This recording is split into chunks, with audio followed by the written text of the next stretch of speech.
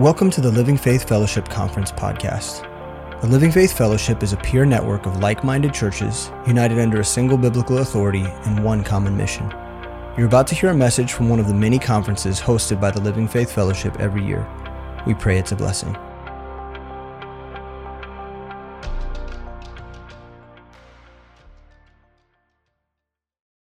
Evening. How's everybody? Enjoy your meal? Man, we got to eat from the God's house, right? Chick-fil-A. We have a surprise for you at the end. And he was blessed at our dessert later on, so I'll tell you about that when we finish up tonight. So we're so glad you're here with us. Thank you so much for coming and being a part of Discipleship Conference. We can't do this without you, obviously. It's kind of hard to do it with empty pews.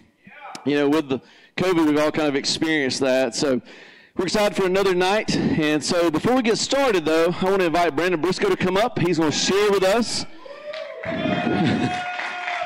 Brandon's from Midtown in Kansas City, and he's going to share a little about Living Faith Bible Institute.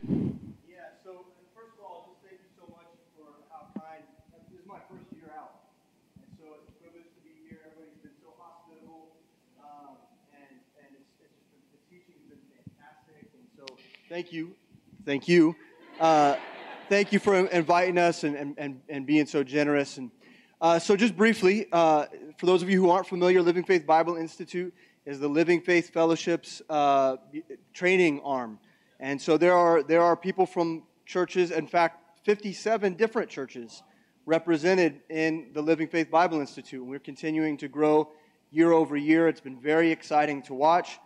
We believe the education each year is getting better and better. The way we bring the education to you, the diversity of professors and pastors that are training is continuing to grow. And so we're just very, very excited about what God's doing. And I just want to share with you the fact that this summer we're offering self-paced courses again. So in the summer, we offer classes that are a little bit distinct. The classes actually allow you to move at the pace that you want to move. And you've got something like 2.5 months to complete a class at whatever pace that you want. And so each lecture unlocks the next lecture. So you take the lecture, or you listen to the lecture and you take the quiz, and then it unlocks the next lecture. And so this is great for people who are busy during the school year. They've got a little bit more free time in the summer to get some classes done and caught up. And so we want to invite you to sign up.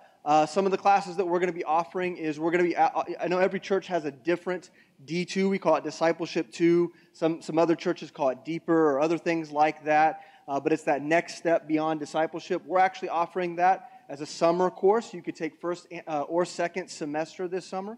We're also going to be offering Greg Axe's Romans class. Speech and Reasoning, which is an 8-week course, a 1-credit course.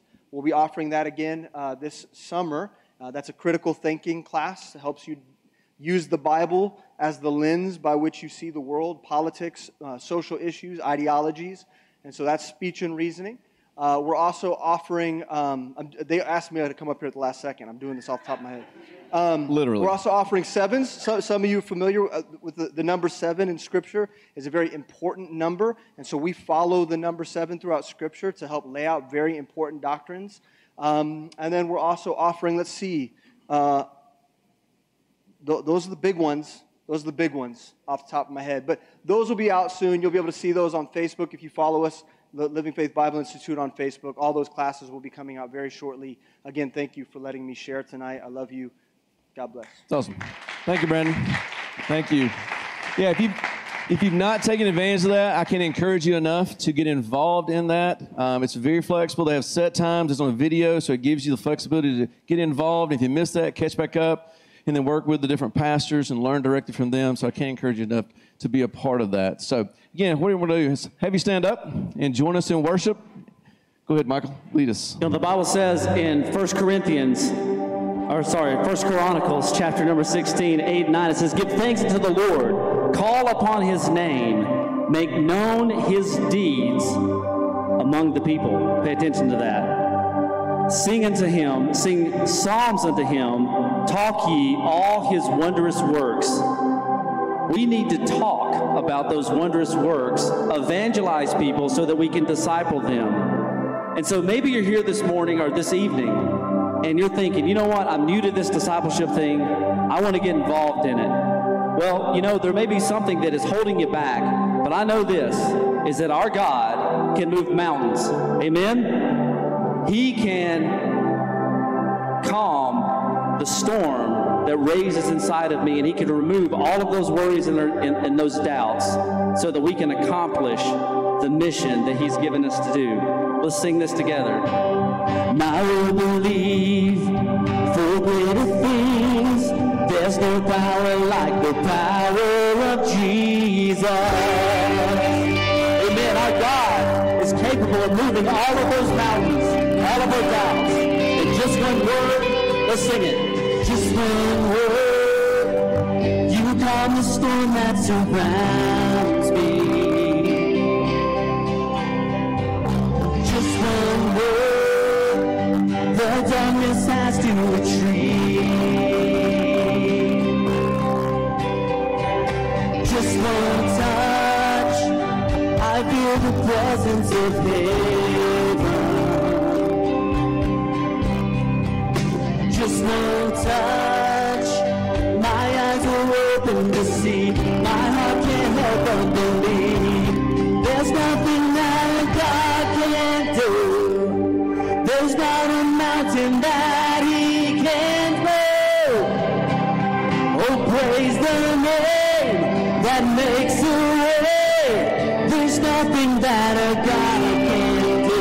Do you believe that? Just one word, you heal what's broken inside me. Yes, He does. And just one word, and you revive every dream. Just one touch, I feel the power of heaven. Just one touch, my eyes are open to see. My heart can't help but believe. Let's sing it. There's nothing that a God can't do. There's not a mountain that He can't move. Oh, praise the name that makes a way. There's nothing that a God can't do. Oh, I know there's nothing that a God can't do. There's not a prison wall He can't break through. Oh, praise the name that makes a way. There's nothing that a God can't do. Oh, I will believe for greater things. There's no power like the power of Jesus. Let faith arise. Let all agree. There's no power like the power of Jesus. And I will believe for greater things. There's no power like the power of Jesus. Let faith arise. Let all agree. There's no power like the power of Jesus. And I will believe for greater things. There's no power like the power of Jesus. Let faith arise.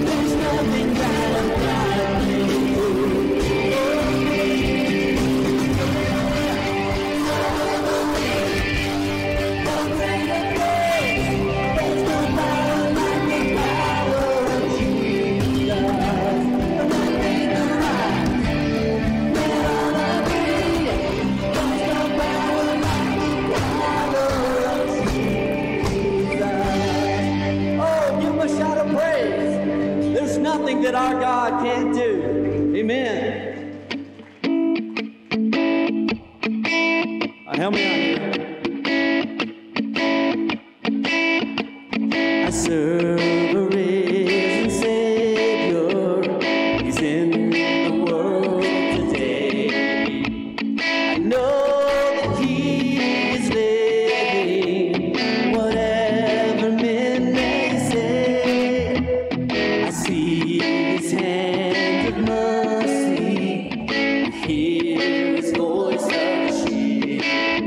In just the time I need Him, He's always near.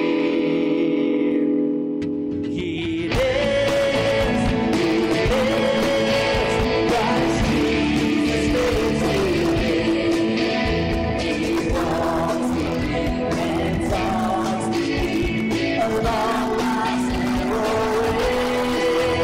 He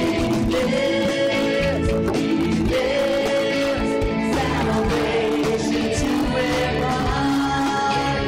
You ask me how I know He lives within my heart. Aren't you thankful that He lives? Rejoice, rejoice, oh Christian, lift up your voice and sing. Turn hallelujahs to Jesus Christ the King, the hope of all who seek Him, the wealth of all who find. None other is so loving, so good and kind. Look it up. He lives, Christ Jesus lives today. He walks with me and talks with me along life's narrow way. He lives, salvation to impart. You ask me how I know He lives. He lives within my heart. Because He lives, I can face tomorrow. Because He lives, all fear is gone. Because I know He holds the future, and life is worth the living just because He lives. Let's sing it again. Because He lives, I can face tomorrow. Because He lives, all fear is gone. Because I know He holds the future, and life is worth the living just because He lives. Sing it, congregation. Oh, He lives, Christ Jesus lives today. He walks with me and talks with me along life's narrow way. He lives, salvation to impart. You ask me how I know He lives. He lives within my heart. Amen. Are you thankful that He lives? We serve an amazing God, and it's because He lives that gives us the ability to follow Him wherever He leads us. No matter what it costs us, we are to follow Him anywhere. Amen? I hope that you're going to do that this evening. He makes it easy to love Him. He makes it easy to trust Him. should follow him.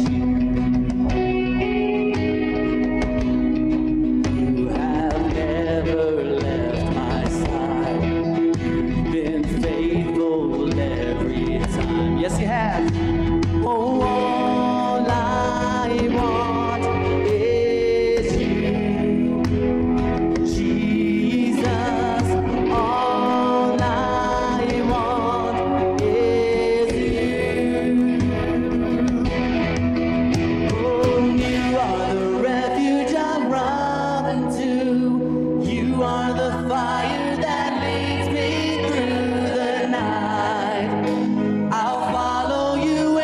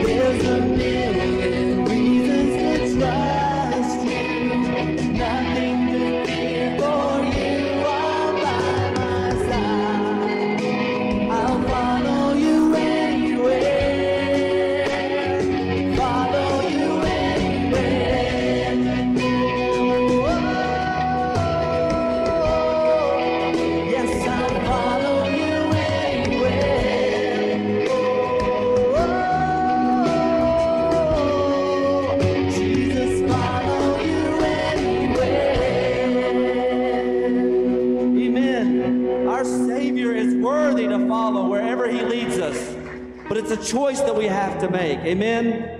And I pray that you make that choice. Father, we love you, God. We thank you so much for your amazing grace, how you could save sinners like us and use us to reach the entire world with your gospel. But God, we have a lot of work to do. There's more disciples that need to be made, and I pray that you empower us to do that as we move forward through this week and as we go back to our hometowns, that you use us in mighty and incredible ways. And we ask all of this in the name of your dear Son, Jesus Christ's name. Amen. At this time, you can be seated. Amen. That's good, huh? I enjoyed that. That last song makes me think of another Trotterism. It seems like everything makes me think of Pastor Mark. I think I recall him saying, whatever, whenever, wherever, willing to follow the Lord Jesus Christ. And what an awesome legacy that we have. I think Miss Sherry is in the room tonight. Right back there she is. We love you, Miss Sherry. I'm praying for you so much. Thank you for being here.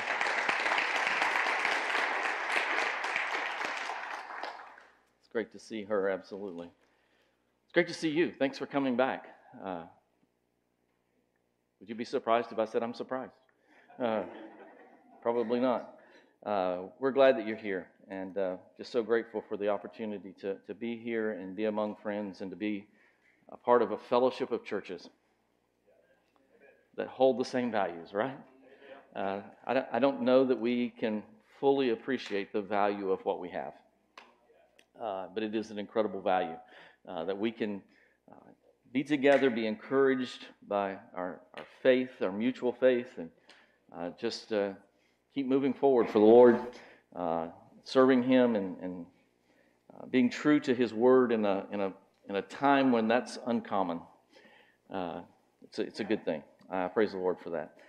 So we've been talking about, we're going to be in 2 Timothy chapter 2, if you want to turn there. We've been talking about this spiritual battle that we're in, this warfare.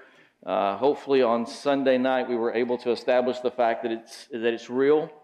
It's not just some analogy. We are really in a fight, and it's more real than any physical fight you ever been in.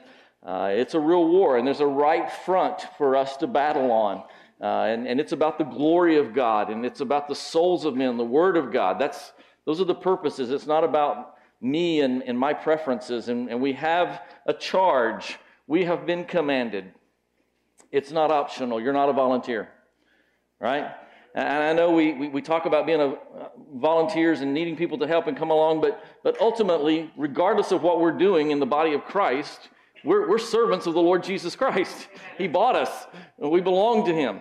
And so it's not optional, and we have a weapon, and the weapon is the Word of God, and that's why discipleship is so important, one aspect of why it's so important. And we talked about the fact that in this fight, and as in every fight, there's winners and there's losers. And every one of us is actively one of those. We're either winning or we're losing. And the ultimate conclusion of all that will be at the judgment seat of Christ. And so one of the things we talked about last night, that if we're going to be winners in this fight, then we have to hold the high ground. We can't be leaving the high ground to come down onto petty ground and begin to deal with the foolishness of this world and begin to deal with the silly, ridiculous things that go on so often in church, where we're worried about all of our preferences and all of our desires and what we like and what we don't like. Really doesn't matter. One more. Oh, thank you. Come on, we need to agree with that. We need to own that. Right? We need to get off the petty ground and get back to the high ground, because there's a mission that we're to be about. And when we come down from the high ground to petty ground, we end up being losers. We end up being losers in the fight. We're not accomplishing the mission. And so it's critical that we hold that high ground. And the way that we do that ultimately is we die to ourselves. Right? I'm not going to live for myself. And I live in submission to the Lordship of Jesus Christ, and I live in submission to the authorities that God has placed around me. And I think the question there is for that is, how big's your God? How big's your God? If your God's big enough, you can submit to the authority in your life. Because you know He's big enough to handle it. Right? He's okay. He can deal with that. He can manage that. So hold the high ground. Stay on mission. And tonight we're going to talk about the next step. And let's read 2 Timothy chapter 2, verses 1 to 4. And it says, Thou therefore, my son, be strong in the grace that is in Christ Jesus, and the things that thou hast heard of me among many witnesses, the same commit thou to faithful men, who shall be able to teach others also. Verse 3, Thou therefore endure hardness as a good soldier of Jesus Christ. No man that warreth entangleth himself with the affairs of this life, that he may please him who hath chosen him to be a soldier. And so last night we talked about that idea of being strong in the grace that is in Christ Jesus. In verse number 2, we're familiar. It's a discipleship conference, and we've seen that verse before. And that's the strategy, right? In any battle, you need to have a strategy. We need to have a strategy of how we're going to conduct ourselves, and verse 2 is the strategy. We're going to reproduce the life of God that's within us in others. We're going to take those things that we've heard, and we're going to teach them to faithful men, and those faithful men are going to take that and teach it to others, and it's going to propagate and continue to grow throughout our lives and beyond our lives. And the reality is, in discipleship, in implementing that strategy, I've had so many people down through the years who would say to me, well, we tried discipleship. That don't work. Yeah, you don't try discipleship, right? It just won't work that way. It's something you commit your life to, because it's going to take a lifetime, right? It's going to take a lifetime to see those results coming around. There's some early returns, but it's when you get my age that you begin to see the value of discipleship and what God has done with it, and sometimes in the most unexpected places, like with your pastor.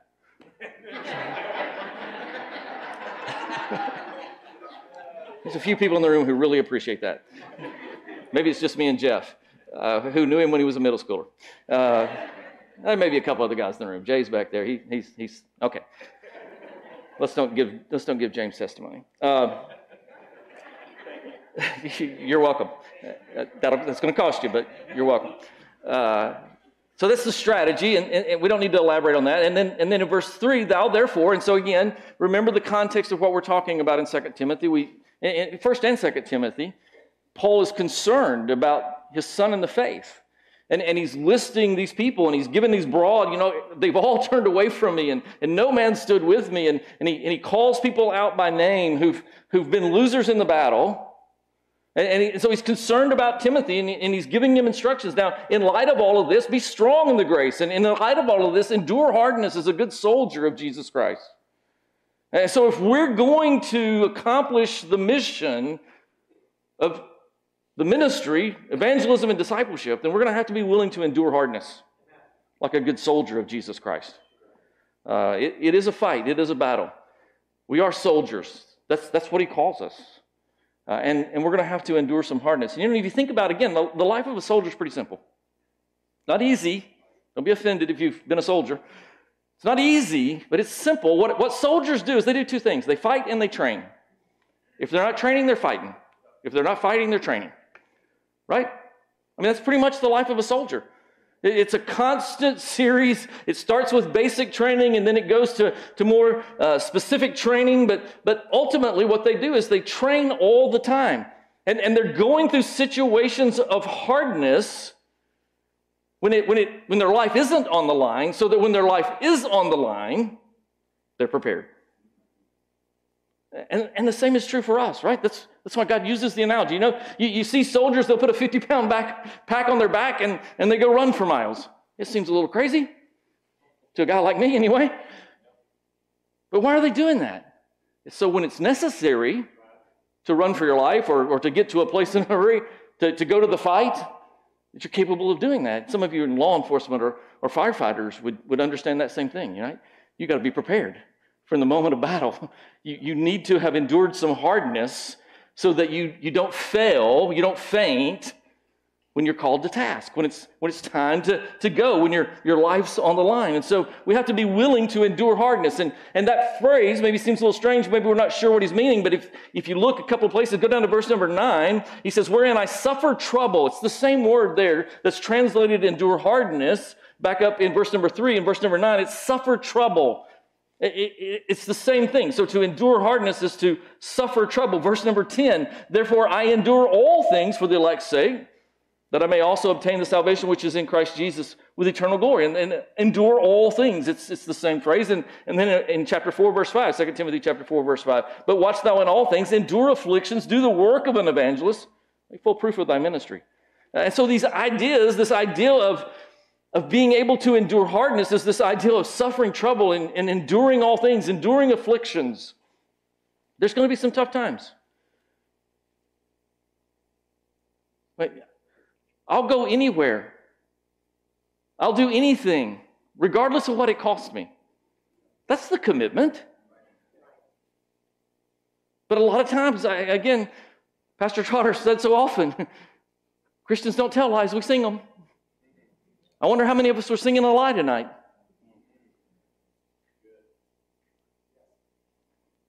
Will we really go anywhere? No matter what it costs us, is it true that there's no place too distant nor too dangerous to fulfill the mission? If I start talking pandemic, I'll get in trouble. There's a lot of Christians hiding under rocks over the possibility. Okay, that's all I'm going to say. Moving on. Paul tells Timothy in 1 Timothy chapter 4 that he's to be a good minister of Jesus Christ. And now he comes in 2 Timothy, and it's almost like it's just, they're two sides of one coin. Be a good minister of Jesus Christ. And now in 2 Timothy he comes and says, be a good soldier of Jesus Christ. If you're going to be a good minister, you're going to be a good soldier. There's a lot of similarities. We're going to have to be in this fight. We're going to have to be willing to endure hardness. If you're going to be in ministry, you should fully expect that there is going to be affliction. There is going to be hardships. There's going to be pain and suffering, and you're going to have to be willing to endure that if you're going to be a good soldier in Jesus Christ. You can't be a good soldier until you've suffered some pain. I know that's not maybe what we want to hear, but I think that's what we need to hear. I think we need to understand that it's true. It's required. And that won't happen through a course of study. Jeff this morning, as he was teaching in one of the morning sessions, and I will just again say to you, if you're not here for the morning sessions, you most certainly should go to Oakland Heights website and watch those. They'll be up on Living Faith at some point in the future, but those morning sessions are incredible, and these guys are doing incredible teaching. That's where the good stuff's at, so you need to get the good stuff, and you need to be there and hear that. But he talked about the fact that there's an aspect of education to the training. You know, we need to learn and be developed, but there's also the experience, right? Education is not enough. You need experience if we're going to be good soldiers of Jesus Christ. And that's the reason that you can't shortcut this thing. That's the reason you can't shortcut it. Man, I hear so much about shortcutting, short-cycling the discipleship process. You know, short-cycling church planting and short-cycling the way, we got to do this faster. We can't take all this time.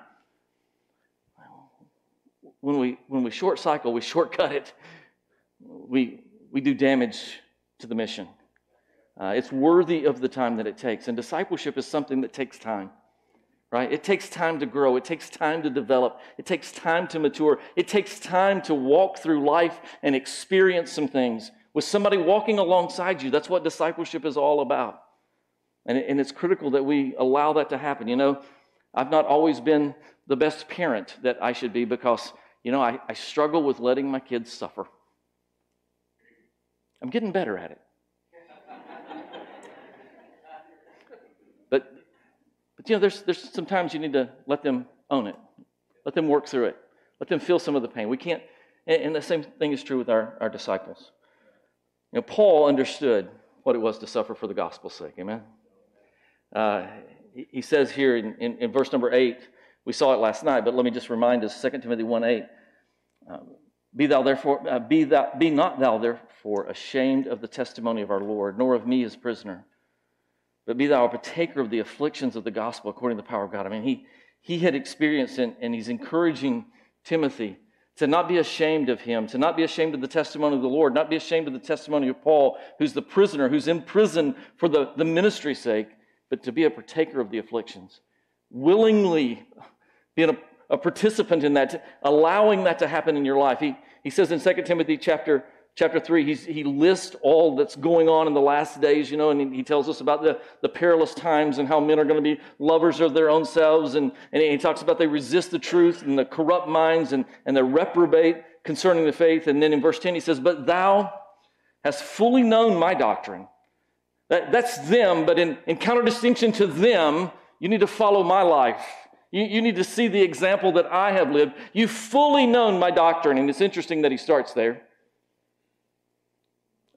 And that's the place it has to start. Amen?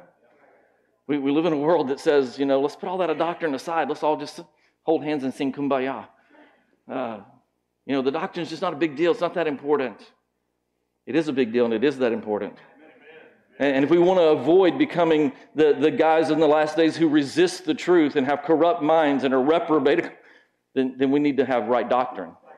That's where it has to start. And my manner of life. And again, you see the discipleship going on here, right? What Paul is saying to Timothy, his son in the faith, is, I've taught you the Word of God, and you've watched me live the Word of God. You've gone along with me, and you've seen how I live. You understand the purpose. You know my faith. You've seen me be long-suffering. You've seen my love and my patience. You've seen me endure persecutions and afflictions, which came unto me at Antioch and Iconium and Lystra. What persecutions I endured. He says, listen, I'm telling you to endure hardship. I'm telling you that you need to endure afflictions. And you've seen me. You've watched my life. You've seen me go through those things. I've lived it before you. I've been an example of that. And again, let me just say, that's an aspect of discipleship, right? Where they walk through those things with us and we do life together and they see how we handle those situations. But out of them all the Lord delivered me, yea, and all that will live godly in Christ Jesus shall suffer persecution. All that live godly in Christ Jesus. Would it be fair to say, help me, would it be fair to say, we can tell if we're winning or if we're losing on the amount of persecution we suffer? Would that be a fair measurement? I mean, he said, all that live godly in Christ Jesus shall suffer persecution. And would we agree that living godly in Christ Jesus is winning, allowing Christ to live through us, and we're living in his power and for his glory, and so that's winning. And he says, if we're doing that, then we're going to suffer persecution. So if there's not been any persecution in my life, then maybe I could deduct from that I'm not living godly in Christ Jesus. I think it's fair. Jay spoke for us last year. Jay Shug spoke for us last year at a missions conference, and he said something that stuck with me. I'll probably not say it exactly like you said it, Jay, or as eloquently as you said it, but he said, when you find yourself agreeing with the enemy, he has no need to attack. When you find yourself agreeing with the enemy, he has no need to attack. Why would he attack? Why would he attack somebody who's agreeing with him? We're called to persecution. Some of us, it's possible that we're AWOL. We're not in the fight. We're absent without leave. And in the military, I understand it to be this way, that if you've been AWOL for more than 30 days, you're a deserter. And there's very severe punishment for that. We don't want to be AWOL. We don't want to be deserters for sure in the mission that we've been called to. We're to suffer persecution. Paul understood that. He says to the church at Philippi in Philippians chapter 3, he says, "There be found in him, not having mine own righteousness, which is of the law, but that which is through the faith of Christ, the righteousness which is of God by faith,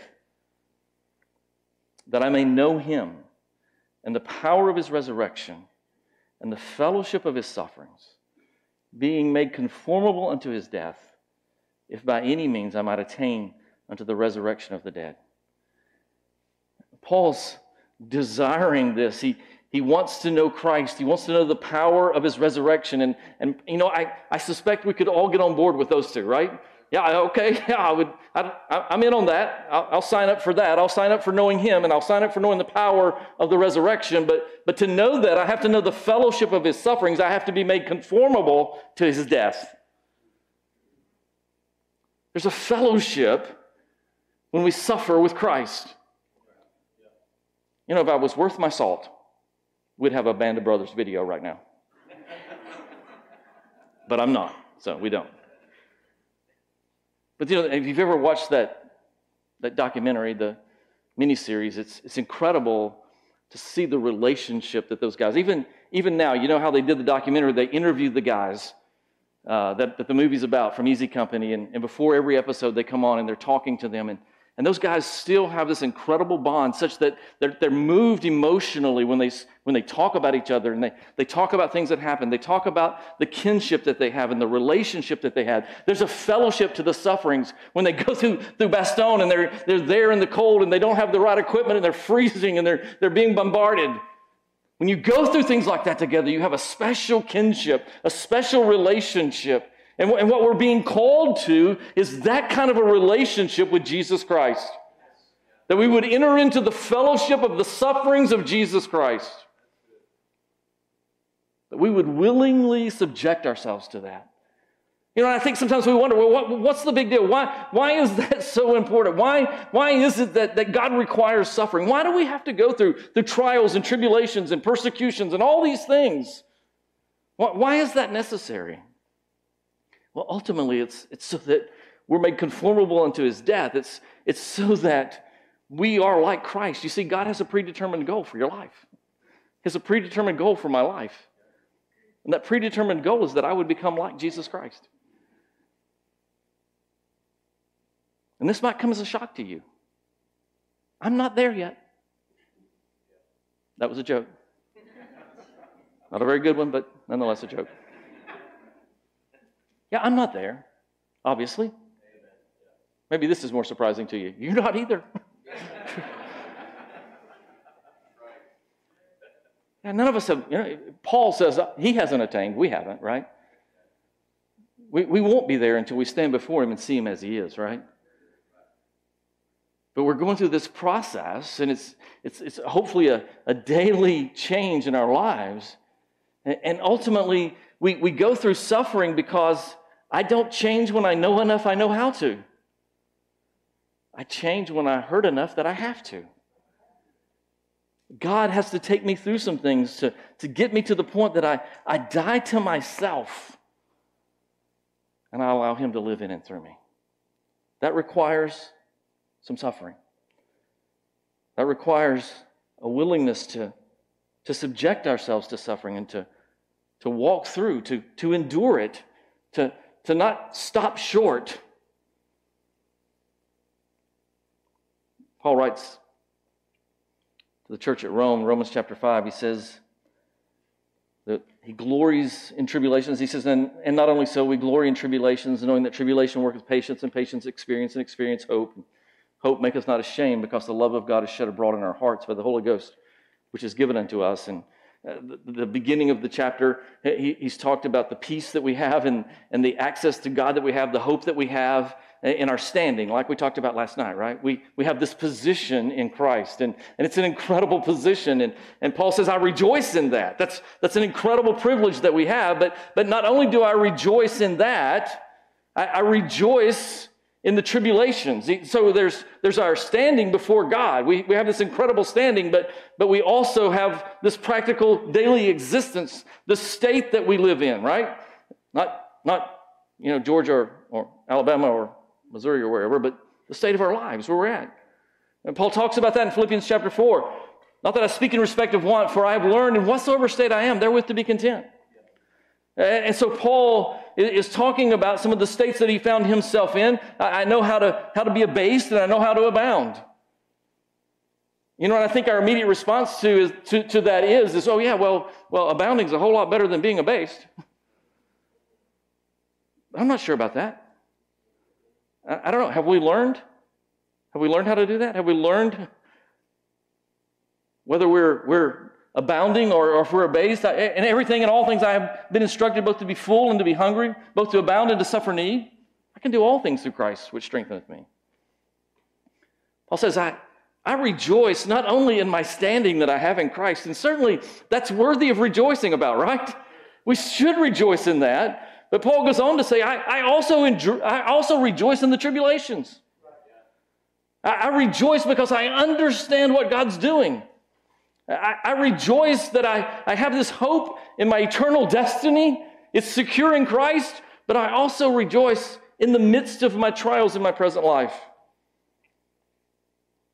He's rejoicing because he understands what God is doing in his life. He says, I rejoice by knowing that tribulation worketh patience. Right? I understand that these tribulations that come in my life, they're working patience. You know, as a kid growing up in church, I grew up in a small Baptist church in rural Georgia, just an hour north of here. You know, it was popular for people saying, well, don't pray for patience. Because then you're going to get tribulation. That's a pretty naive understanding of the Scriptures. Paul says, I glory in it because I know that these times of tribulation, and listen, initially we know that by faith, but what the process is God wants to get me to the place that I know that by experience, that I've experienced in my life, that I've walked through these times of tribulation, these times of persecution and affliction and difficulty, and I understand that God is faithful. Tribulation works patience so that I can endure these situations that are outside of my control without losing my joy. I'm in a situation that's outside my control, and I can endure it without losing my joy. You know, we're Americans, right? We are impatient people. I think we even say, hey, I wouldn't mind having patience if it didn't take so long. If, we could just get this over with. I mean, how many of us? I am the chief among us. We find ourselves in a time of difficulty, a time of struggle, a time of whatever persecution, tribulation, hardship. What do we pray? Get me out of here! Okay, that's what I pray. I'm carnal, you guys are spiritual. It's okay.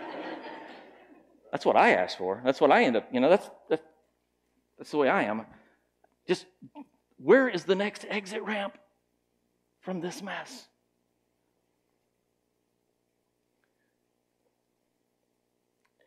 James says, James chapter 1, again, it'll be on the screen, my brethren, count it all joy when you fall into diverse temptations, knowing this, that the trying of your faith worketh patience. Again, it's the same principle, right? The trying of your faith worketh patience. But notice the next verse, verse 4. But let patience have her perfect work.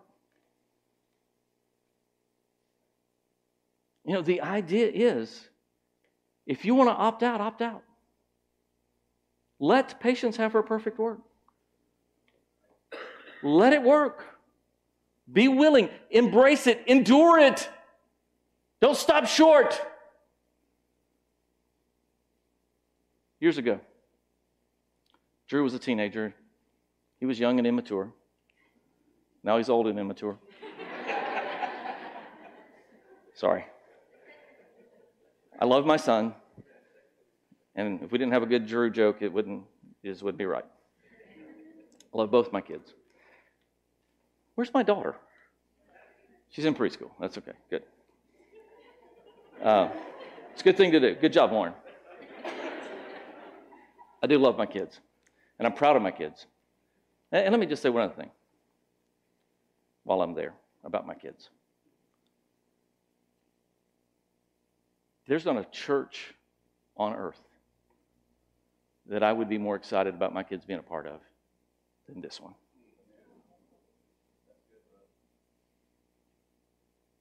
Including the one I pastor. I'd love to have my kids there. But I'm thrilled they're here, under the leadership team that's here. being discipled and matured, I can't think of a better place, a place I'd rather have them. No doubt about it. And thank you for loving them and taking care of them. Back to the story. So one summer, Drew's going down to Mexico. He's going to go stay with Brian and Heidi. And so he goes down, and we're talking back and forth. And again, he's I think 15, 16, young and immature. And man, he's been there about a week, and he calls me.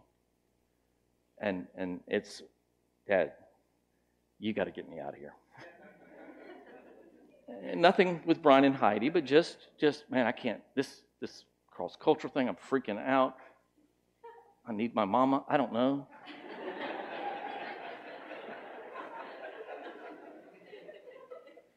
Separation anxiety. I'm not trying to make fun of my son. I'm trying to give you a good illustration. And again, I love my son.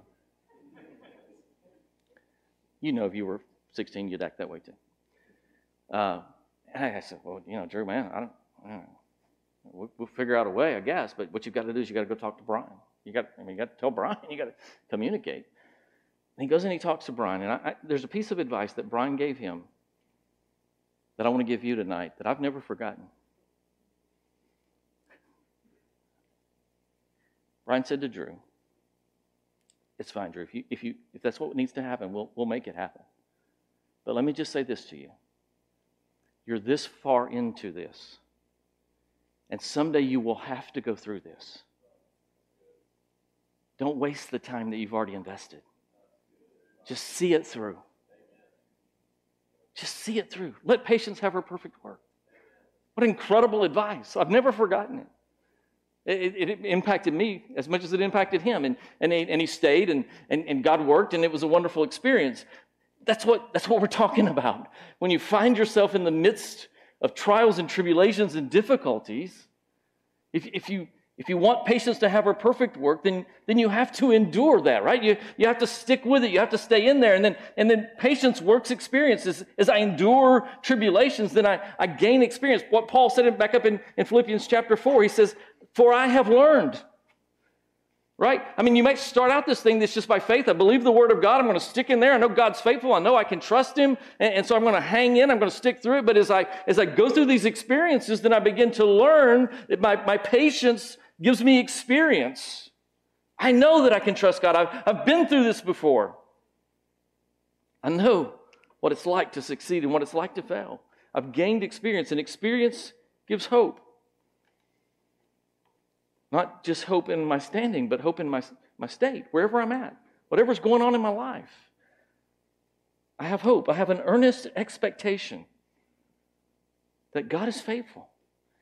His grace is sufficient. It's what we saw last night out of 2 Corinthians, where Paul goes to the Lord, and he's got this thorn in the flesh, and 3 times he goes and he asks the Lord to take it away, and God says, "No, but my grace is sufficient. It's enough." And Paul says, "You know what? That's good enough for me, because I'd rather be weak in my flesh to be strong in the Lord. I'd rather have His strength on my life." Romans 5 says, "And hope," so it's patience works tribulation, or tribulation works patience, patience experience hope. And what does hope do? It makes you not ashamed. Remember what Paul was concerned about last night? When he talks about those others who were losers in the fight, what was the issue? They were ashamed of the Lord and of His testimony, and they were ashamed of Paul. How do I get to the place that I'm not ashamed? I'm willing to endure hardship. I'm willing to walk through the trials. I'm willing to trust the Lord in my state, regardless of what it brings. Listen. If we're going to be good soldiers of Jesus Christ, we're going to have to endure some hardship. There's no other way. There's no other way to learn it than going through it. There's not a book. There's not a course. The LFBI courses are awesome. As Brandon shared earlier, just phenomenal training and teaching and so much information. And we need that. It's imperative that we have that. But you also have to have some life experience. You got to go through some stuff. David had some mighty men, right? First Chronicles, let me just read to you real quick. And the Gadites, they're separating themselves out of David in the hold of the wilderness, men of might and men of war, fit for battle, who could hold shield and buckler, whose faces were like the faces of lions, and were as swift as the roes upon the mountains. I mean, these are some guys who are ready to fight, right? These are some guys who have faces like lions. They've been through some stuff. And later down in the same chapter, verse 33, he talks about the fact that they went forth to battle. They were expert in war, all instruments of war, 50,000, which could keep rank. They were not of a double heart. Would to God we had some people who could keep rank and not of a double heart, who just wanted to glorify the Lord Jesus Christ, who just wanted to be a part of the mission. Let me just live my life in the power of the Spirit and for the glory of God. All the rest of the stuff is just trappings. It's just nonsense. It really doesn't matter. It doesn't matter about my preferences. It doesn't matter what I like. It doesn't matter about the style. It doesn't matter about the lights and the sound and the air conditioning. All that matters is that we accomplish the mission. I can keep rank. Yes, sir. What would you like for me to do? I don't have a double heart. My heart is sold out to the glory of the Lord Jesus Christ. Wherever, right? Whatever, whenever, wherever. Whatever it takes. Doesn't matter if it costs me my life. Whatever it takes. I'm prepared.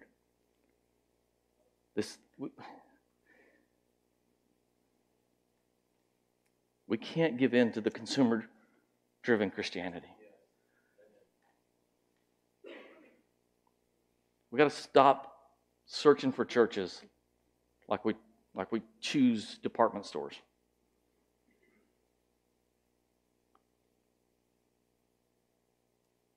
We're soldiers in an army fighting in a battle.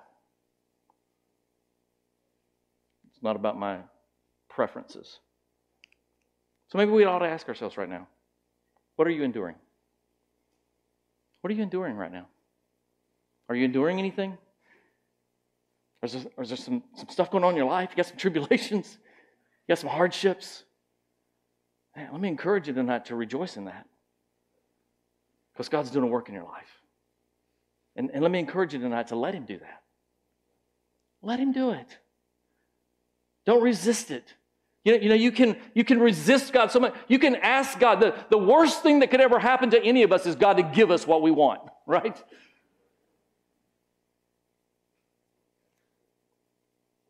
Yeah, that's the scary version of the story. God actually gives us what we want. And you know what? From my understanding of the Scripture, He'll do that. Keep asking. He'll let you make a mess out of it. He's not going to force you. Remember the disciples, John chapter 6? I got the big crowd, right? We just got this thing going good. I mean, we're getting a little notoriety, taking traction. We're growing. And Jesus says, one of those things He says, eat my flesh, drink my blood. And everybody said, no thanks. The disciples, I can just imagine they're a little ticked off, right?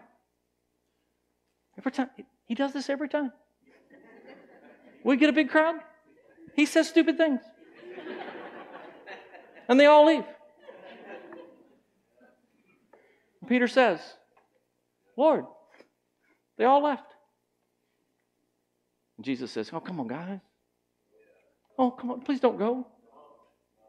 Please don't go. Please stay. No. You want to go too? You can go. Kind of shocked them back into reality, didn't it? You can go. It's okay. I'm not going to force you to stay. You can leave. Woke Peter up to say, no. To whom shall we go? Thou hast the words of eternal life. We don't want to go anywhere. Let me quickly add a couple of things. We'll be done. It's tough training, but it's also total training. It needs to be whole, body, soul, and spirit. God's not into behavior modification, right? And that's what Paul talks about in Thessalonians, that God would sanctify, right? And the very God of peace sanctify you wholly. And I pray, God, your whole spirit and soul and body be preserved blameless unto the coming of our Lord Jesus Christ. It's whole. It's all of me given to him. It's my body and my soul and my spirit. And there's a lot that we could say about that. You know, that we're to give, Romans chapter 12, we looked at it the other night. He says that we should give our bodies.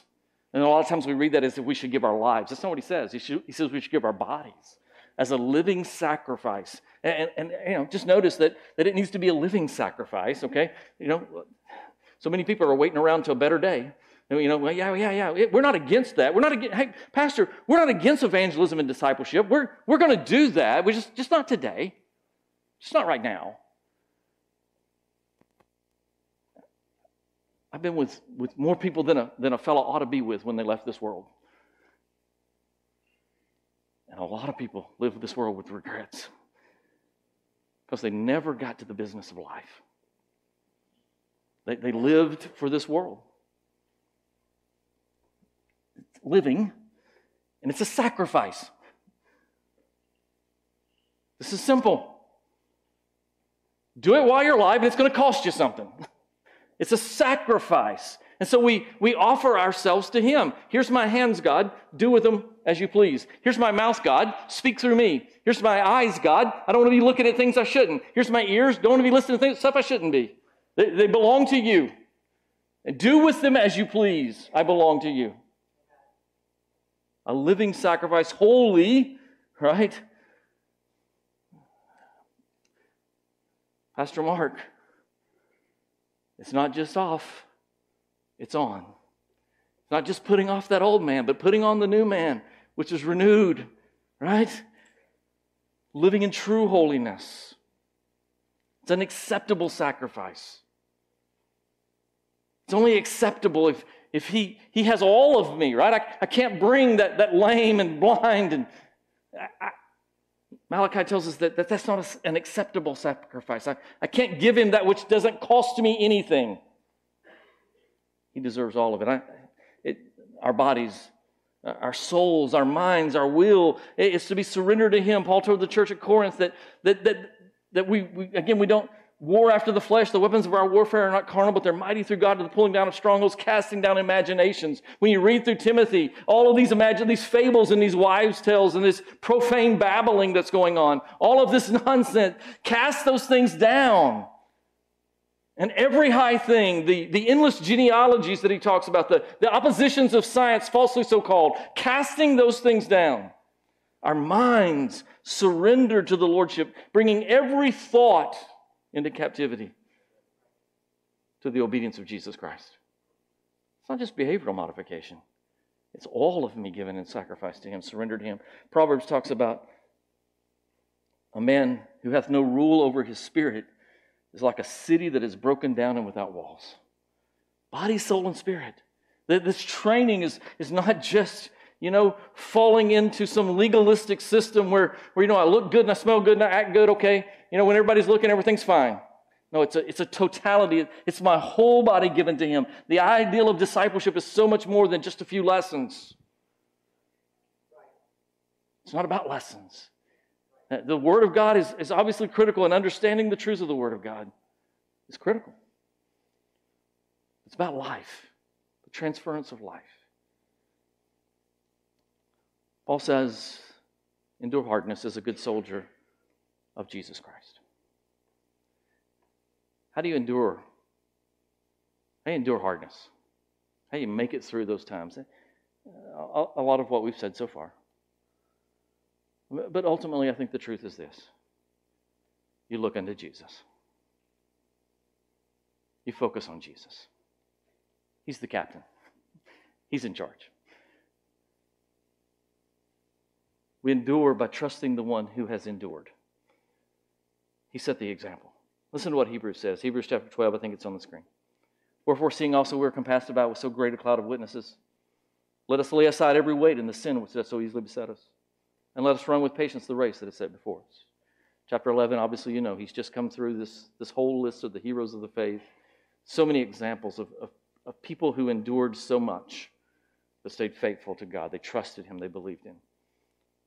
But ultimately, we look unto Jesus, the author and the finisher of our faith, who for the joy that was set before him endured the cross, despising the shame, and is set down on the right hand of God. For consider him that endured such contradiction of sinners against himself, lest, for fear that you be wearied and faint in your minds, ye have not yet resisted unto blood, striving against sin. How do we make it? How do we endure? How do we go through difficult times? How do we make it through tribulation and persecution? You look unto Jesus. And that's not just some pious platitude. That's not just some cute saying. Oh yeah, look unto Jesus. That's a reality. Look what he endured. Remember what he endured for us. He despised the shame. It was a shameful thing to be stripped naked and beaten so that he wasn't even recognizable as a man. To allow himself to be nailed to a cross and hung before the world. He endured that for us. He endured such contradiction of sinners. There's never a greater contradiction, right? I mean, he's sacrificing himself for the very ones who are nailing him to the cross. The very people who put him there, he's sacrificing himself for them. That's an incredible contradiction. If I want to make it through times of trouble and difficulty, and we've all been through them, we've all struggled and we've all had things happen to us, we've all had people treat us in ways that we certainly would have considered a contradiction. I've been so good and kind and loving towards you, and now this? How do you get through stuff like that? You look to Jesus. You consider him and what he did for us. And as you do that, I believe with all of my heart, if we'll do that sincerely, what we find out is this: we've entered into a fellowship, a sweet fellowship with the Lord Jesus Christ. We've gone through what he's, not to the level, we've not yet resisted unto blood, striving against sin. We've not been through the cross. We've never dealt with what he dealt with on that cross. The wrath of God for the sins of the world poured out upon him. But we can certainly identify. We've entered into a special fellowship with him. A new, deeper, intimate relationship with the Lord Jesus Christ. And you know, I think that's the key to being able to, as Paul said, take pleasure in infirmities, take pleasure in persecutions and in necessities and all of those things that come in life. If we're going to be good soldiers, we've got to endure. We've got to endure hardness. Let's pray. Father, we love you. We are grateful tonight that you love us. We're grateful tonight that you were willing to endure, that you were willing to go to the cross. Though you despised the shame, you did it for the joy that was set before you, the relationship that we now enjoy with you. And we're so grateful for that. And Father, we pray that as we endeavor to be good soldiers of you, that you would continuously remind us of what you've done for us, that we would continuously keep before our face your Son, Jesus Christ, that we would consider him, that we would look unto him. Father, that we would be willing to suffer. We would be willing to be persecuted and maligned and troubled, realizing that you are working a greater work within us. You are conforming us to the image of your Son, Jesus Christ. And you're giving us the incredible privilege to enter into a deeper, more intimate relationship with you. We pray in Christ's name. Amen. Thanks, Joe. Man, what a challenging word from the Lord, right? I don't know about you guys, but just kind of hit us where we're at. As I was thinking as Joe was sharing, the time that we're in, you know, we live in such a fast-paced society, and we want it. We want it now, right? You go to the drive-through, McDonald's, they're not going through fast enough, right? We've got to have it now, and we're not willing to wait. And God's telling us many times in the circumstances that we're in, the situation that we're in is, and find a settled place. Don't look at the circumstances around you. It reminds me in the book of Mark where the storms are raging around you. And God just comes out and says, peace, be still. And many times we want to take those storms and let them overwhelm us. That's what Joe is sharing with us tonight, is we need to just stop and look to God. Look at what God has shared us in the light. When those dark times come, and trust in Him and know that He is the one that's going to be faithful to lead us in and through those times. So I'm thankful again for you guys being with us. So as we finish up, we have another special opportunity. We're going to be hearing from a missionary. So I'm going to have Eric Brown come up here with us. Give him a round of applause.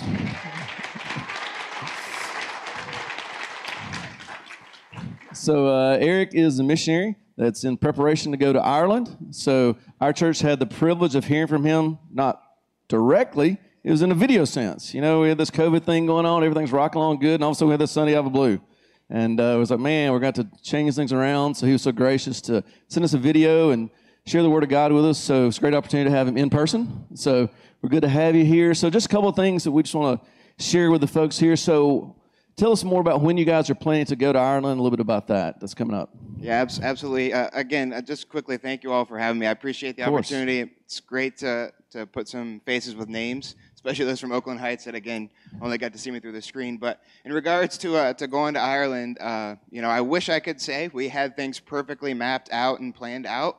I think every missionary wishes he could say that, but what we've learned is that's just not how God operates. You know, we've had some cool things that we wanted to do that we put before the Lord, and, man, He shut some doors multiple times. However, as He shut doors, He has obviously opened some really cool things for us. You know, it's been awesome. I wish I had time to tell you of the multiple open doors, but what we've seen is some opportunities open up here within the last couple of months. And so, long story short, we are going at the beginning of May.